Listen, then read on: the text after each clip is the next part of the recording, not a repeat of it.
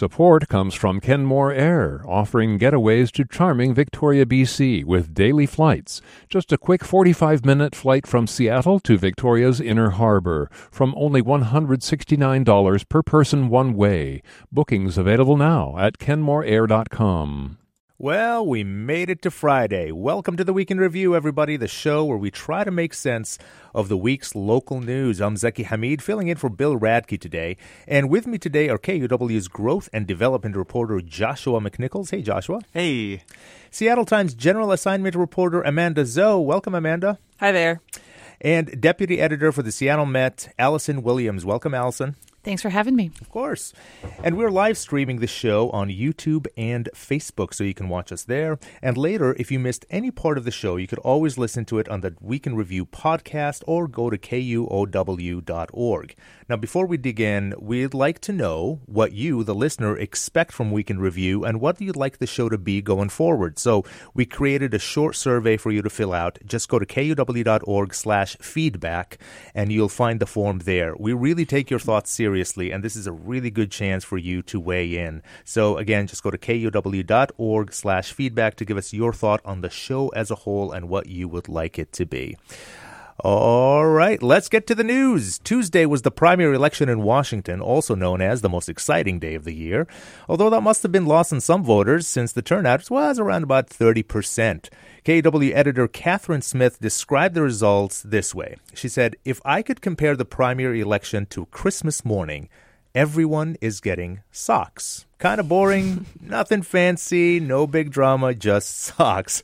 And I agree with that. I mean, there's no Xbox, no TV, or official Red Ryder carbine action 200-shot range model air rifle with a compass in the back and this thing that tells time. Just brown socks. And if anybody missed that reference, that's from Christmas Story. Where have you been, under a rock? All right. There are thousands of ballots that have yet to be counted. But I think we're starting to get a clear picture of the results and the conclusions we can now draw. So I want to know your biggest takeaways from August 1st primary. Amanda, let's start with you. Yeah, it seemed like a really strong night for the incumbents. 3 of them seemed to be cruising towards being in the general. 2 of them, Tammy Morales and the other one's Dan Strauss. It seems like both of them have sort of hit that 50% of the vote margin. The only one who hasn't made it there is Andrew Lewis, who represents the downtown district, I believe. Mm-hmm. Yeah, incumbents seem to be a big story here. And it also seems like a number of voters are kind of frustrated that they're doing so well. Soundside got this really interesting voicemail earlier this week that I think summarizes how one camp feels about the results so far. Let's take a listen. Even though everybody wants to get rid of the incumbents, the quality of the candidates running against them was so pathetic that they wound up voting for the incumbent. Well, there you have it. I know that none of you really are political reporters, but any thoughts on the variety of candidates that we saw? Joshua, what do you think? The variety of candidates. Well, you know, I've been consuming this as a news consumer too, you know, reading David Hyde's reports, listening to them on KUOW, and reading Seattle Times articles too. Some great reporting there. But yeah, I don't have as much to say about the variety, but I was surprised in that way that I heard so much discontent out there when I was talking to people.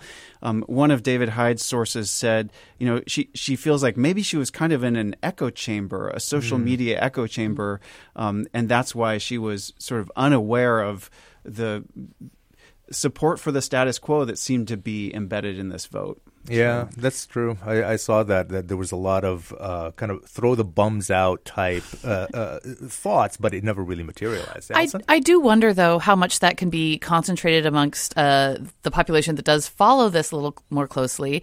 This was the first time in a while that we didn't see a name that for a lot of Seattleites was shorthand for Seattle City Council, and that's Kashama Swant. I know a lot of people that could have only named her as any Seattle City Council member name, and so maybe wasn't necessarily aware of who the incumbents that they were vaguely upset with were. And I think it really speaks to how we get information about our city council and get our information about who we're going to vote for. We're a vote from home state. We get to sit down with our ballot and take our time and look online to learn about these candidates. And for the people who aren't already maybe involved in some issues in their community and really have a strong opinion about who they want to vote for city council, we're turning to Seattle Times, The Stranger, other news outlets. I think you noted that the Seattle Times and Stranger endorsements really sort of noted the top two vote getters in most of these districts. In all 7 city council races, the top 2 vote getters, one was endorsed by the Times, one was endorsed by the Stranger. And, I think I'm someone who sometimes thinks about the news business as a whole, and I think about who has the time and the willingness and the interest in interviewing every single candidate for a position, being thorough about it, and trying to analyze it and come up with a recommendation. I mean, The Stranger has some fun with it. I think I watched some of their videos. They were asking about when the last time everyone did drugs in public was, and learned a little about everybody. But, as we come to the internet now, and I think a lot of us are experiencing, it's harder to find real information, truthful, written by human information. That is one place where we're still turning to these legacy publications, whether they be the Seattle Times or something a little more offbeat like The Stranger, because to get that information as a public, if you vote but without information, it doesn't carry as much weight, and it's hard to say what it represents if people aren't finding information about the candidates. Do any of you read the endorsements before you make a decision? I often read contrasting endorsements. Yeah. Okay. I'll pull up a couple and see the reasons they say it. Right. Amanda, same or? Yeah, I think so. Yeah. So here's an interesting politics reporter, David Hyde, talked to this one voter about how an endorsement of Dan Strauss from The Stranger helped her. So let's just take a quick listen here. I also look to The Stranger for my endorsements. I trust their opinions on a slight majority of the issues, I would say, and they were endorsing him, so that felt like a good recommendation. Yeah. So is this election really proving that there's merit to a Stranger/Seattle Times endorsement? Well, especially in the primaries. I mean, when you come to a general election, often we get a little bit more information about how the two candidates differ, and people might have a stronger camp. But when you're coming into a primary, I think there's a lot of people that just don't follow this, and I will count myself amongst them, well enough to have a strong opinion about such a wide field. And so I think endorsements are very key in primaries. Yeah. So here's an interesting story out of Tacoma. The leading candidate so far in the city council race in District 3 is Jamaica Scott, an organizer who, according to a story in the Tacoma Tribune last week, has filed a claim for damages with the city for what she contends was her wrongful arrest by the police department during an incident in 2021 where an officer drove through a crowd of pedestrians during an illegal street racing event. Do you all remember that incident that happened? I do not. It was in the height of the pandemic, so but there was a police officer that was crowded by this crowd. There was an illegal street racing happening, and he drove through the crowd. But anyway, what's interesting to me about that story is that the candidate that has the most endorsements from many high-ranking officials, his name is Melanda Redeemer, is currently trailing in 3rd place. And he's endorsed by, Derek Kilmer from the 6th Congressional District, and a lot of other ones, previous mayor, the current mayor. So I'm just kind of wondering, we established that newspaper endorsements are at least matter in this election. Do political endorsements have the same weight, or are they just noise? Well, it probably depends on that political figure, what kind of reach they have, what kind of community they've built up. I don't know that a lot of us are looking up what the former mayor might have to say, but if they have already built a community where their endorsements are being spread on social media, then I think it could probably have a bigger impact than assuming that voters are going to sit down and Google. Yeah. Amanda, if somebody that you had previously voted for endorsed somebody, does that matter to you at all? I don't know. I think when we think about, do endorsements matter? The obvious storyline I think about is the election of Donald Trump, which sort of bucked the conventional wisdom of the party chooses. But I mean, there's got to be a difference between, federal elections and then, such local ones where we have 45 different candidates, a really small group of people who care a lot and do their research. And then, not that much news on all the candidates. And we sort of have these endorsements that I think illuminate the issues for a lot of voters. Mm-hmm. Yeah. One other thing I want to get to this about this election was for you, Joshua. You've been keeping an eye on what might this mean for housing in downtown. So what caught your ear? Yeah. Well, at first I was wondering if we were going to see some sort of rise in interest in rent control or something that would kind of follow this big vote. But that obviously, went down in flames, really, with the city council decided voted down rent control.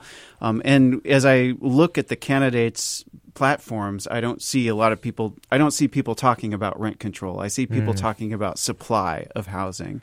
And so for me, what's going to be really interesting is to see how far the candidates go in this. The state legislature recently required cities to change their comprehensive plans to allow a lot more kinds of housing. And so, I see in several of these candidates' platforms, we've got to do that. We've got to allow duplexes, triplexes, and quads. But that is what the state requires. Mm-hmm. So that's the minimum. And so you're starting to see some code words in some candidates who are saying, I'm willing to go farther. One of those phrases is alternative 6, which refers to there are 5 sort of paths the city could take to try to accommodate more housing growth. And some candidates are saying, I think Marin Costa says, supported an alternative 6, which means all of the above and more, go farther. And so this is, as a housing reporter, this is where I'm going to be looking for where are the divisions? Is the city council willing to go farther than the state, or are they going to sort of stick with the minimum of what's going to be required? Yeah. But I'm not seeing that push for rent control. I'm seeing supply side stuff. And then on the other side, people are saying we need more incentives. We need more incentives for affordable housing. We need more subsidy of affordable housing. That's not a major change from the status quo. Mm-hmm. So finally, one last thing on this. Looking at the numbers right now, and maybe they're not called just yet. The races aren't called just yet. But looking at where it's trending, come November, do you think we have a clear choice in every district? I don't, if only because so many people came into this election without a good idea, and maybe we're learning about people for the first time when they read some of the endorsements. So I think that those top 2 people will have a real opportunity to make their name. People aren't necessarily coming in with as much baggage and a pre-told story as they might have in the past, which I think means this general really gives the opportunity for even the ones who have a little bit of name recognition to almost start over and build the story that they want. But I mean, do you think that their platforms are different enough that people will have, a clear, one or the other? Oh, gosh. Well, I will say listening to Joshua about sort of what it means to not just hear buzzwords about housing, but what those distinctions means. I'm learning something right now. Yeah. So I might have said that the statements they've made are illuminating, but now I kind of want to comb back through and with that in mind, learn a little bit more about it. And in the, not just the primary, but the actual election later, I think we've got time to start seeing some of those platforms get developed further. Like Joy Hollingsworth, her stuff on housing, it doesn't have a lot of detail yet. So I think we'll see some of those things fleshed out. At least in terms of housing, I'm expecting that we'll see some clearer distinctions in the next election. Yeah. Amanda? Yeah, I was about to say, I think if I was any one of these candidates going towards the general, I wouldn't be taking my foot off the gas pedal. These races might get pretty tight based on, money that comes in. And I do think for a couple of the races, though, there is kind of a candidate that people might see as more towards the center, and then another candidate that seems more progressive. I think with some of the races, you kind of see a little bit less daylight in between them. But I guess this is sort of, coming down to predictable ways. Okay. We'll leave it there for this topic. We're going to take a quick little break, and we're going to come back and talk about infrastructure.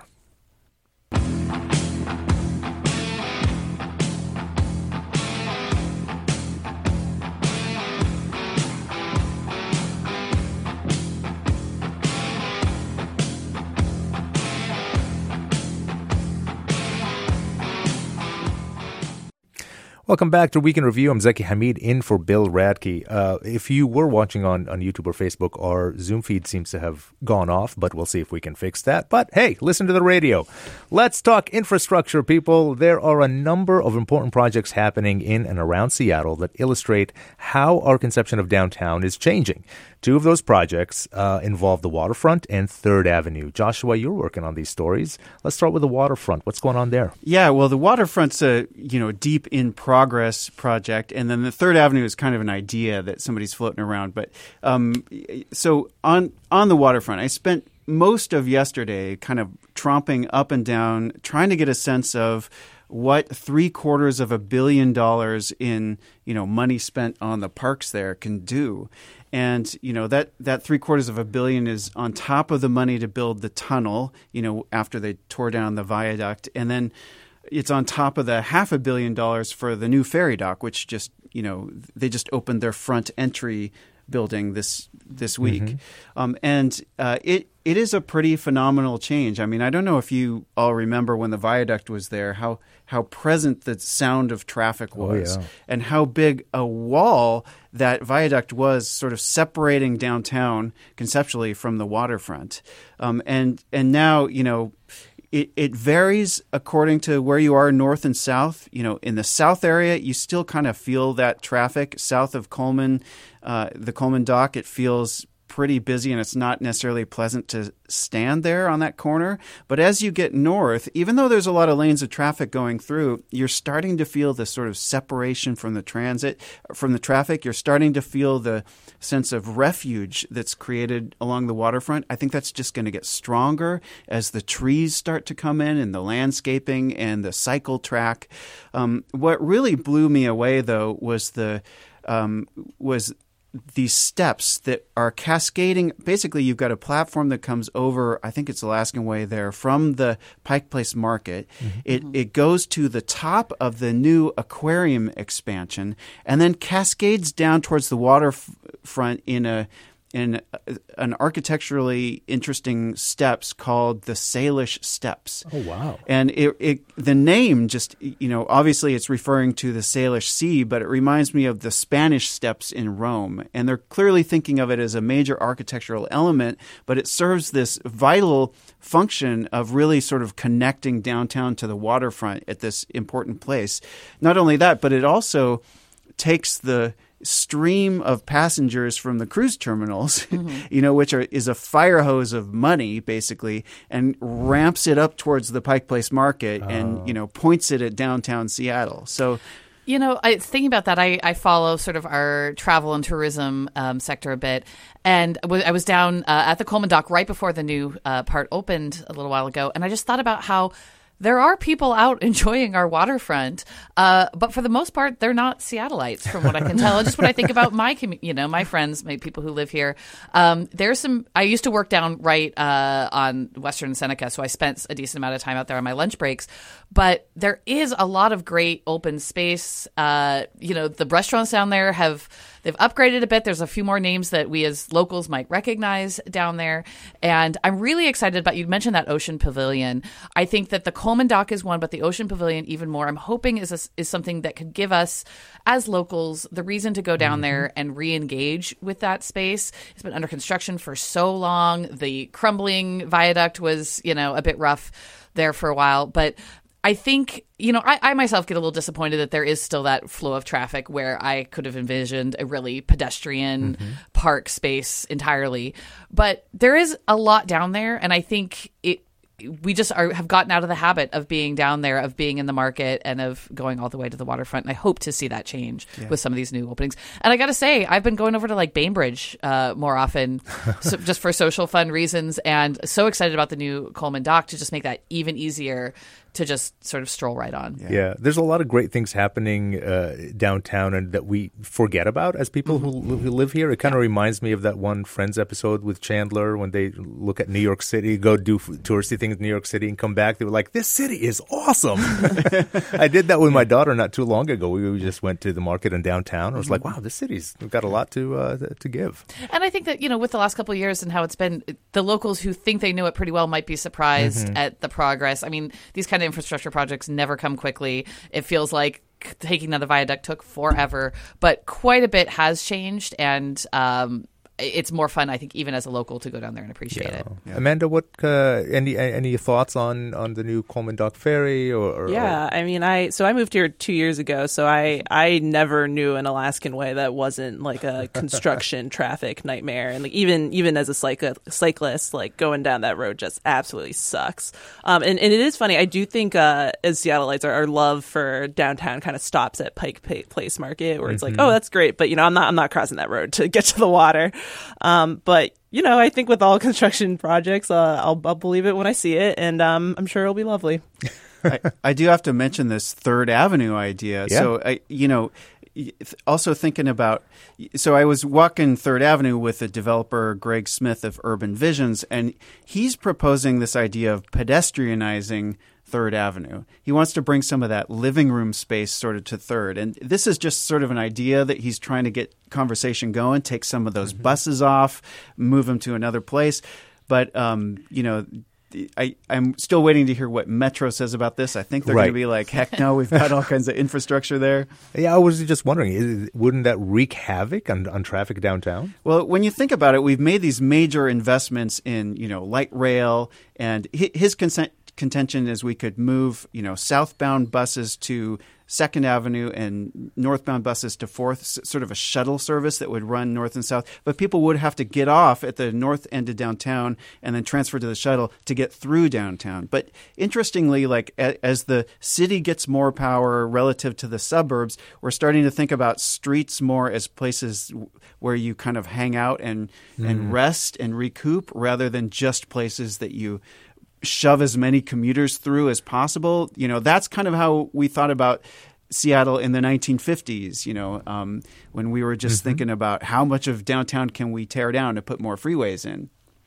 That's right. At that point, suburbs ruled. And are you seeing that cities are trying to, or at least getting a little bit more control of the narrative here? Yeah, absolutely. Yeah. And we haven't gone back to a totally pedestrian city. Even the new commercial buildings that are being built today have massive underground parking garages in them. So, but there seems to be more willingness to create streets that are safe and walkable, and there's more interest in that now. That's right. You just got to get them there, which means more transit. Yeah. I know we've all seen how those sidewalk eating structures, that were a temporary thing during the pandemic, and how quickly we all realized how nice it was to have that outdoor space. I think the only thing that I think about Third Avenue is the bus system, like the fact that there's those dedicated lanes for buses seems so key in getting the people who don't live right there down to that center of downtown. And I would hate to sort of throw that baby out with the bathwater. Yeah, it's a trade-off for sure. Yeah. Okay, we're going to shift a little bit here and talk about Blue Angels. And so it's Seafair weekend. It's a weekend full of fun activities, live music, food. There's a car show, a boat race, and most of all, the most well-known of Seafair activities, the U.S. Navy Blue Angels. They wrap up the weekend with an aerial performance, and this year's show is going to feature the first Blue Angels woman jet pilot, Amanda Lee. Some people love them, some people hate them. So, Allison, where do you fall? Well, there's my opinion and there's my dog's opinion, which, we have the 50-50 split in my household. And yesterday he was very anti. But then I made some bacon and then he forgot about it. So, I think it's interesting to compare it to last year. Last year, the whole country was sort of caught up in the newest Top Gun movie. And the Blue Angels seem to be sort of tied into that. It seemed to come around rather quickly again, and I know a lot of people every year are asking, why are we doing this? What is the environmental impact of this? What is, our tax impact? We are mostly funding this through our federal taxes, not through individually the city paying for the Blue Angels, but we are all paying for this kind of flight that doesn't seem, I'm not a military expert by any means, but does not seem to be the height of our military prowess, being individually flown jets, from what I can tell. It's not the one that Tom Cruise drives. Yeah, I do wonder if those drone fireworks shows are maybe a better show of exactly how great our skills have come. But I think it's interesting that those Blue Angels might be the only way that a lot of Seattleites know that Seafair is happening. We get surprised. I know some of us get surprised when I saw that The parade signs were up. I went down to Seward Park and went, oh, yeah, they're putting up the grandstands. Yeah, the hydroplane races are today, right? Yeah, I believe so. I mean, I saw them being set up over the week. I think it's unfortunate that the booming sound, which is really obnoxious for a lot of pets and children and adults, is our only really big calling card for the city of it's Seafair time. I think Seafair as a celebration is lovely to have a summer event for the city. The Blue Angels seem to have almost become the main part of it, and it's not particularly local. It's a little annoying to a lot of people. I just think I find that unfortunate. I wish we could see a Seafair where the whole thing wasn't dwarfed by that one military aspect. Here's a clip I want to play. This is Joshua. The Blue Angels disrupted one of your interviews. This is kind of fun. So take a listen. Really showcasing both the Seattle skyline as well as the Salish Sea and looking out across at the Olympics.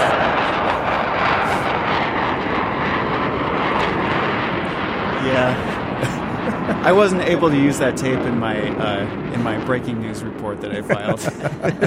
That was Patty Robstello of Washington State Ferries, who was talking about the new Coleman dock, but it was like impossible to get any interviews in because they'd be making this great point, and then everybody would have to stop and cover their ears.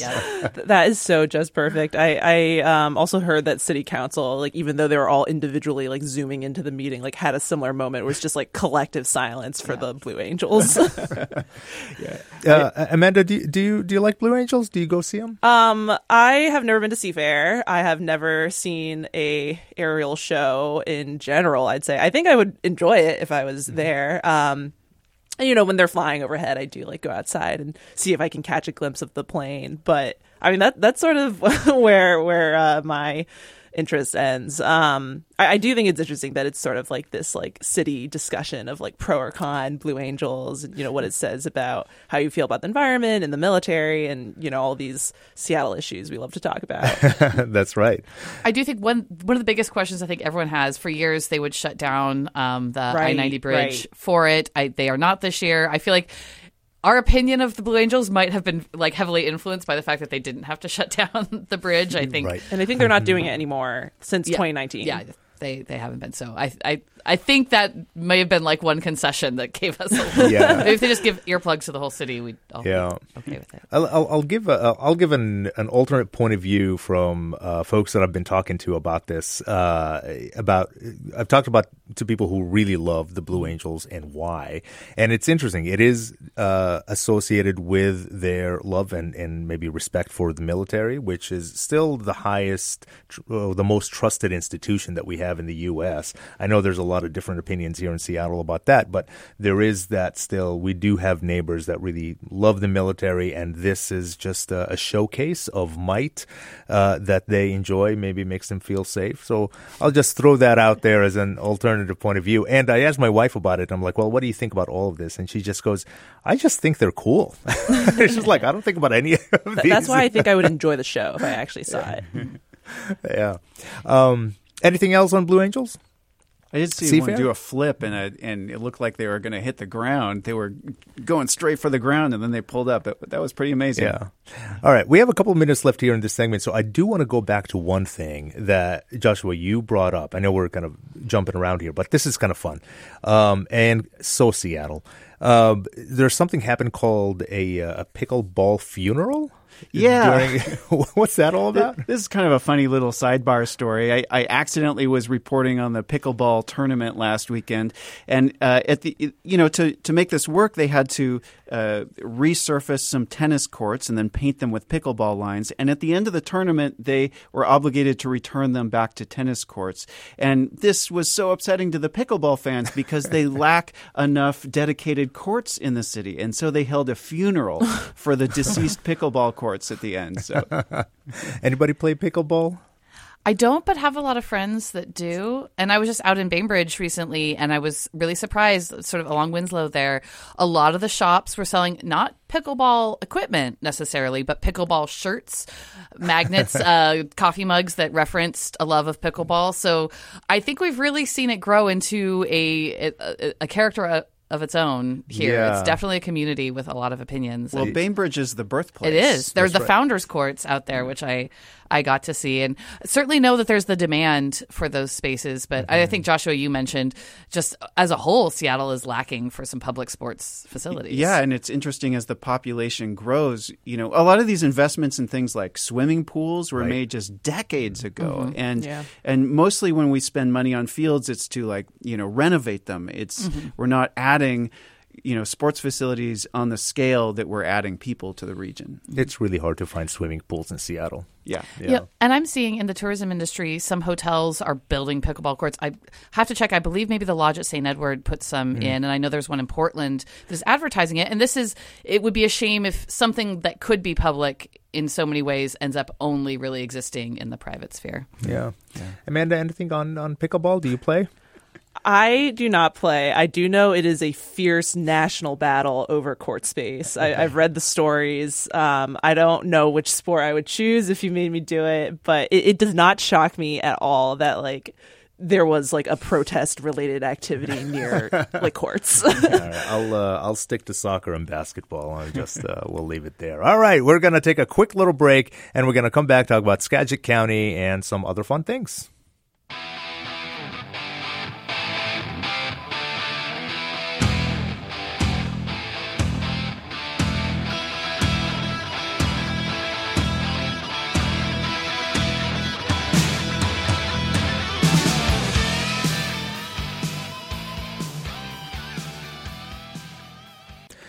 This is Week in Review. I'm Zaki Hamid. I'm in for Bill Radke today.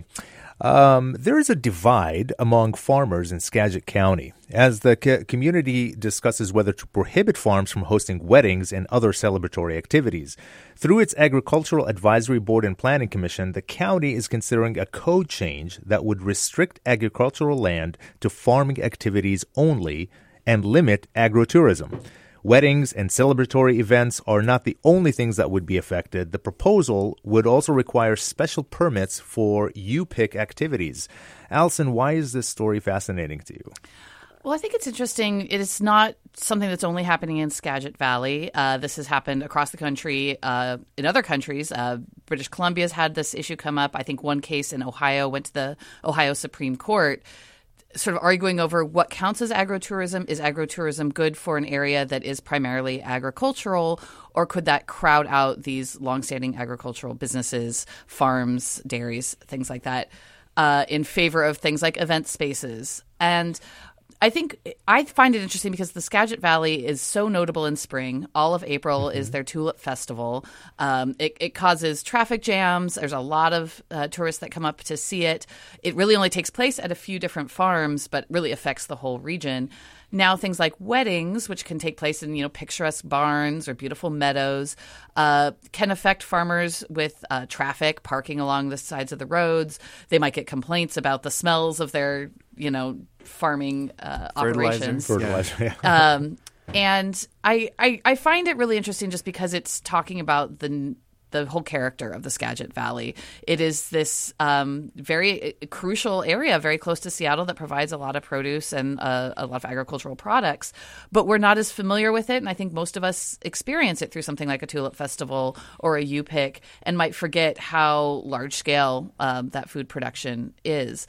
That you could argue that going to a wedding out there brings people to it and lets them see and appreciate the businesses that are out there. Others could say that the event spaces elsewhere are a better place for something as precious as weddings, and we should allow the farmers to sort of the space to do what they need. I just think it's really interesting to question what the future is going to be for an agricultural area that is so close to a population center. Yeah. Now, a lot of small farmers really depend on that income, right? All of these events.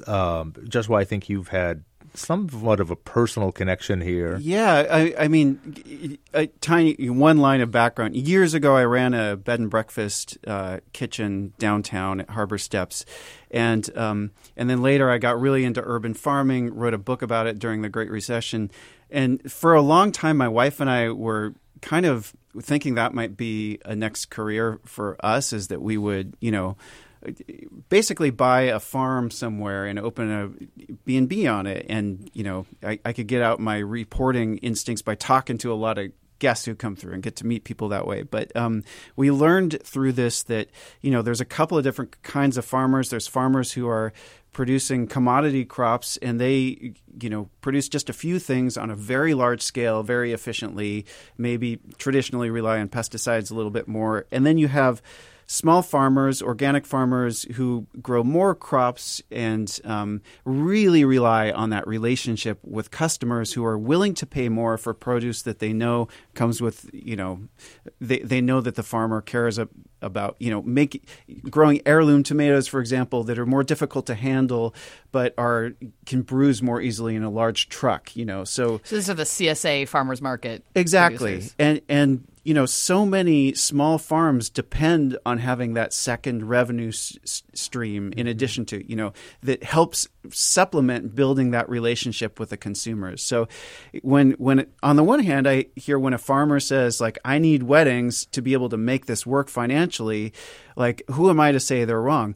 On the other hand, like, I see the other side too. We are using cheap oil. Even though gas prices are so expensive, we still rely on cheap oil to ship produce long distances right now.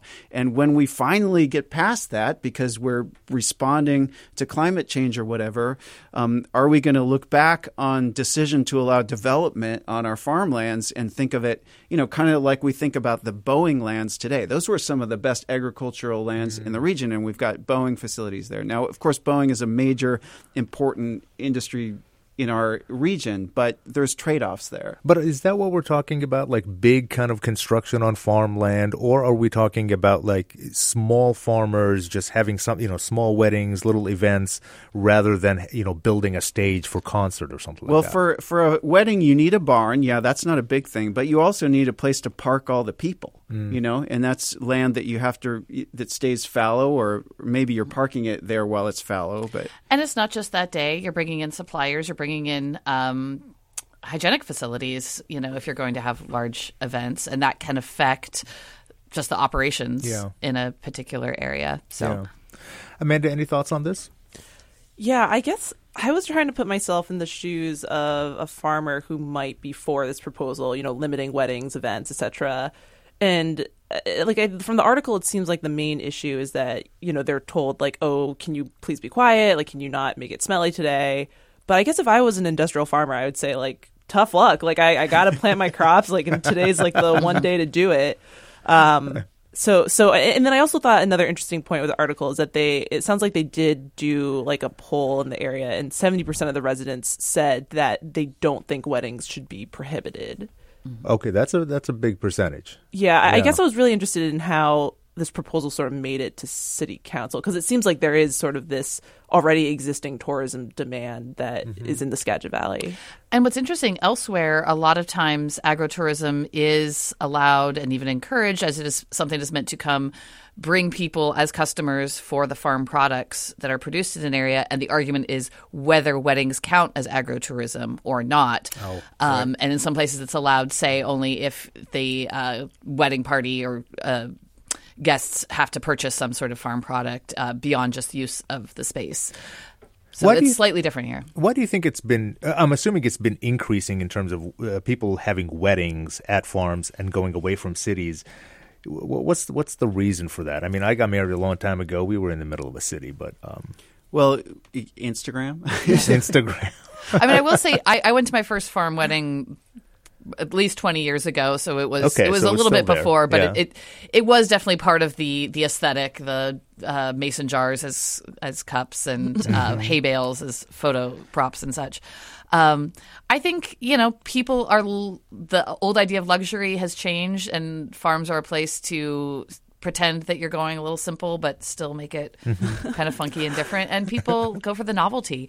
And that's the thing. It can be hard to, I think, as a farmer probably to realize that people think of you as a novelty and as a backdrop, but it could be one of the few ways to connect people in the same way that taking kids to UPIC or petting zoos can be one of the few ways they really see that farms do still exist. They're not just in the Richard Scarry books. Right. Do you think this could ever be a divide? I mean, we're seeing a divide right now between farmers, maybe big farmers, small-time farmers, small farmers.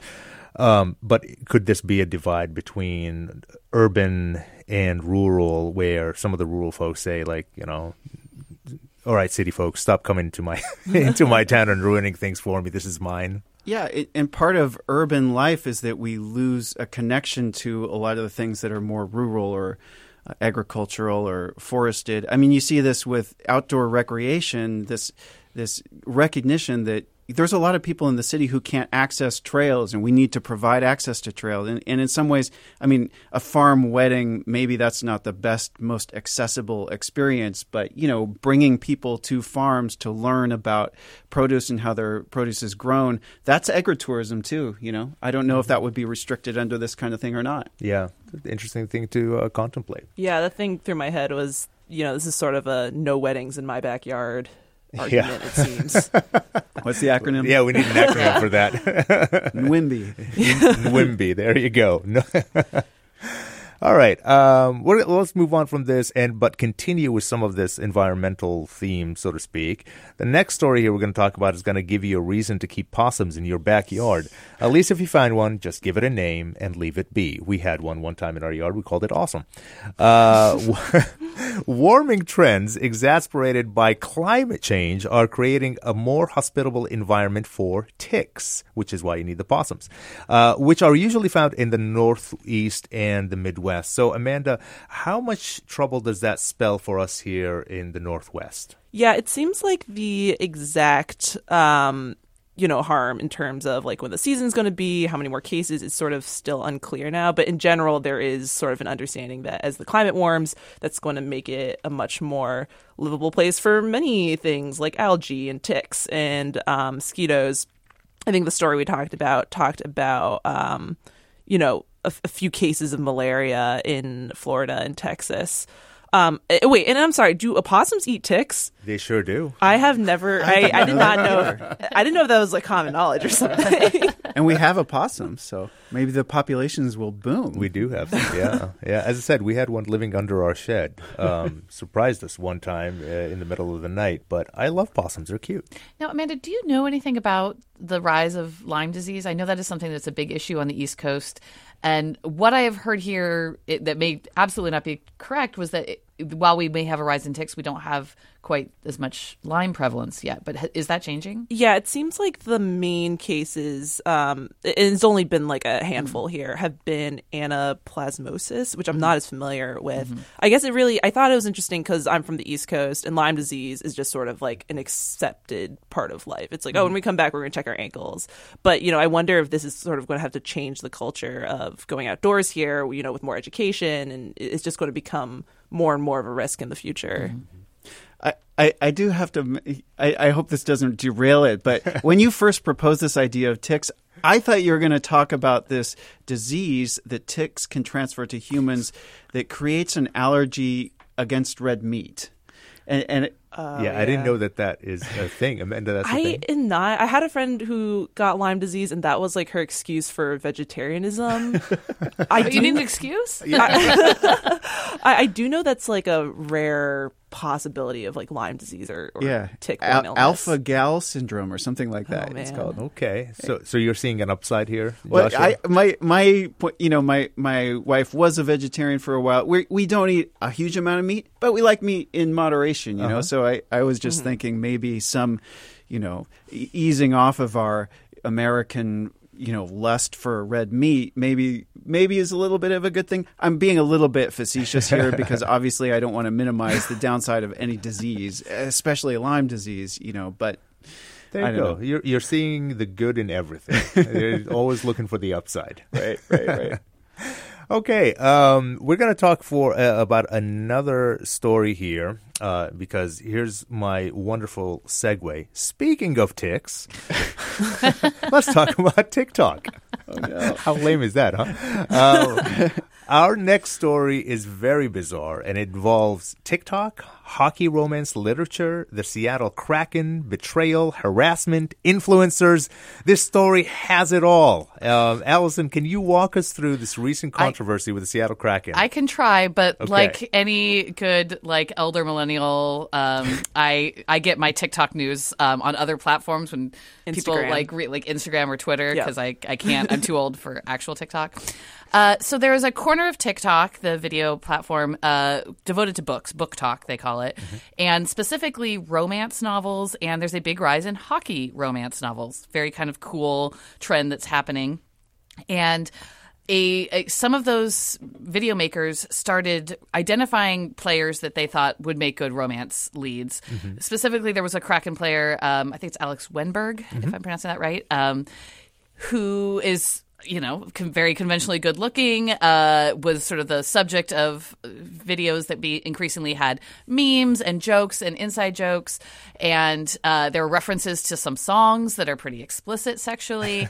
At one point, the Kraken official social media sort of embraced the book talk trend, and they posted some of their own things referencing the larger appreciation of sort of the good looks of some of their players.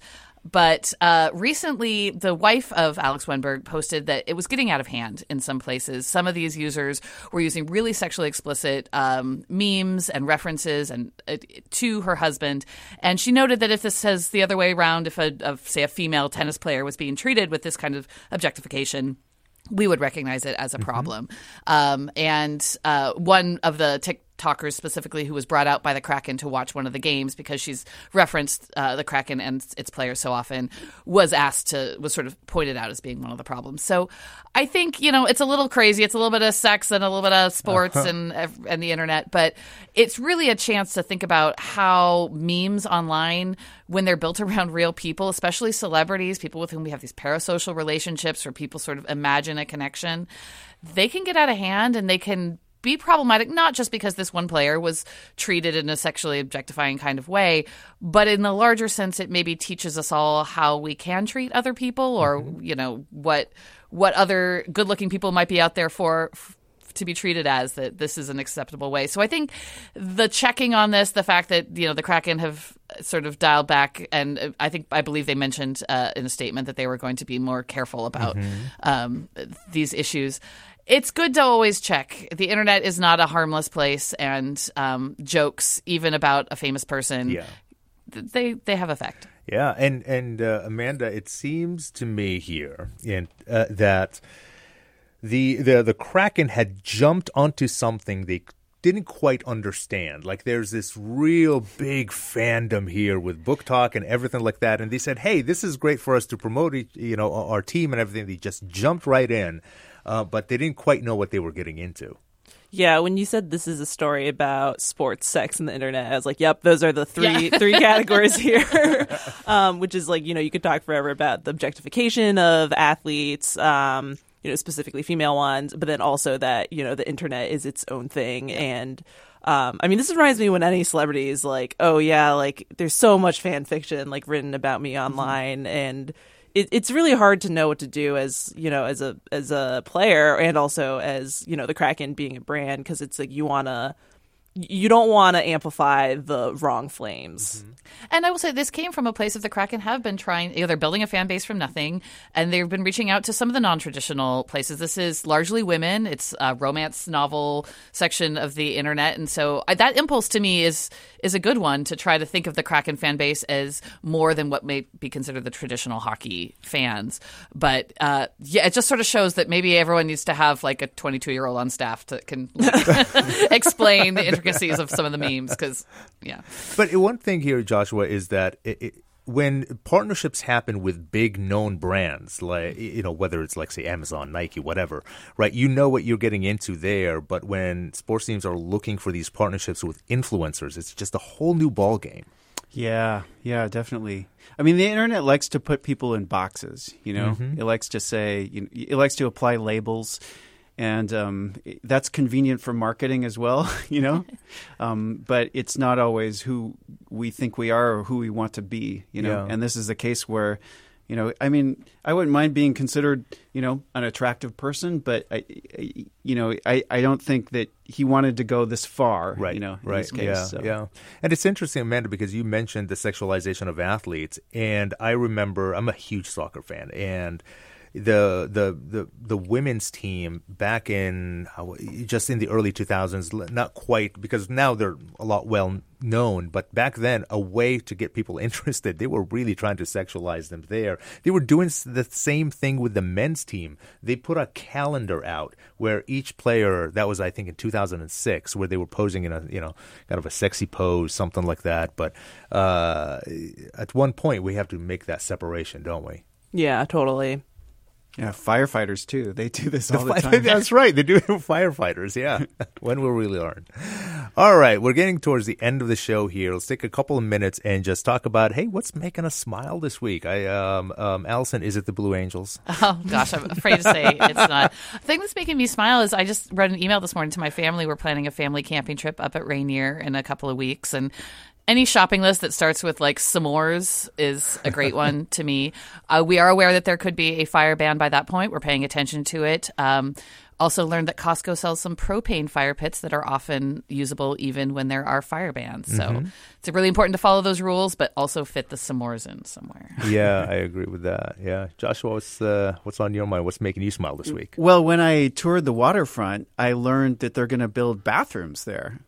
So, when I was reporting. That's what you're excited about? Yeah, well, I'm excited about that. I was just reporting all day, like downtown yesterday. I was working in the library, and the library bathrooms were all closed because they were cleaning them. And I'm like, so I could have used a restroom a couple of times as I was trudging That's up fair. and down the waterfront. So That's fair. that makes me happy. All right, that sounds awesome. Amanda, what's making you happy? I wanted to come up with something a little bit more newsy, but I think I'm just going to go with the classic, which is that it's blackberry season. Yes. The 1 or 2 months of the year, those thorny bushes that take over everyone's backyard and the edges of bike trails. They're putting out their best face with their fruits. And that's what makes me smile this week. That's awesome. I'll tell you what's making me smile. Again, we'll go back to soccer here. It's the Women's World Cup. And Morocco just became the first Arab country to ever qualify for the round of 16. So for all other Arabs like me, we are all Moroccan right now. It is beautiful. All right. That's our show, folks. Thank you so much for joining us. KUOW's growth and development reporter Joshua McNichols, Seattle Times general assignment reporter Amanda Zhou, Deputy Editor for the Seattle Met, Allison Williams. Today's Week in Review is produced by Alec Cowan, social media and live streaming by Juan Pablo Chiquiza and Tio Popescu. Thanks for listening, everybody. I'm Zaki Hamid, in for Bill Radke. And please remember to go to KUOW.org/feedback and fill out that survey to tell us what you want out of Week in Review. Please don't trash me. Be kind. All right, everybody. That's it for today. Have a wonderful weekend.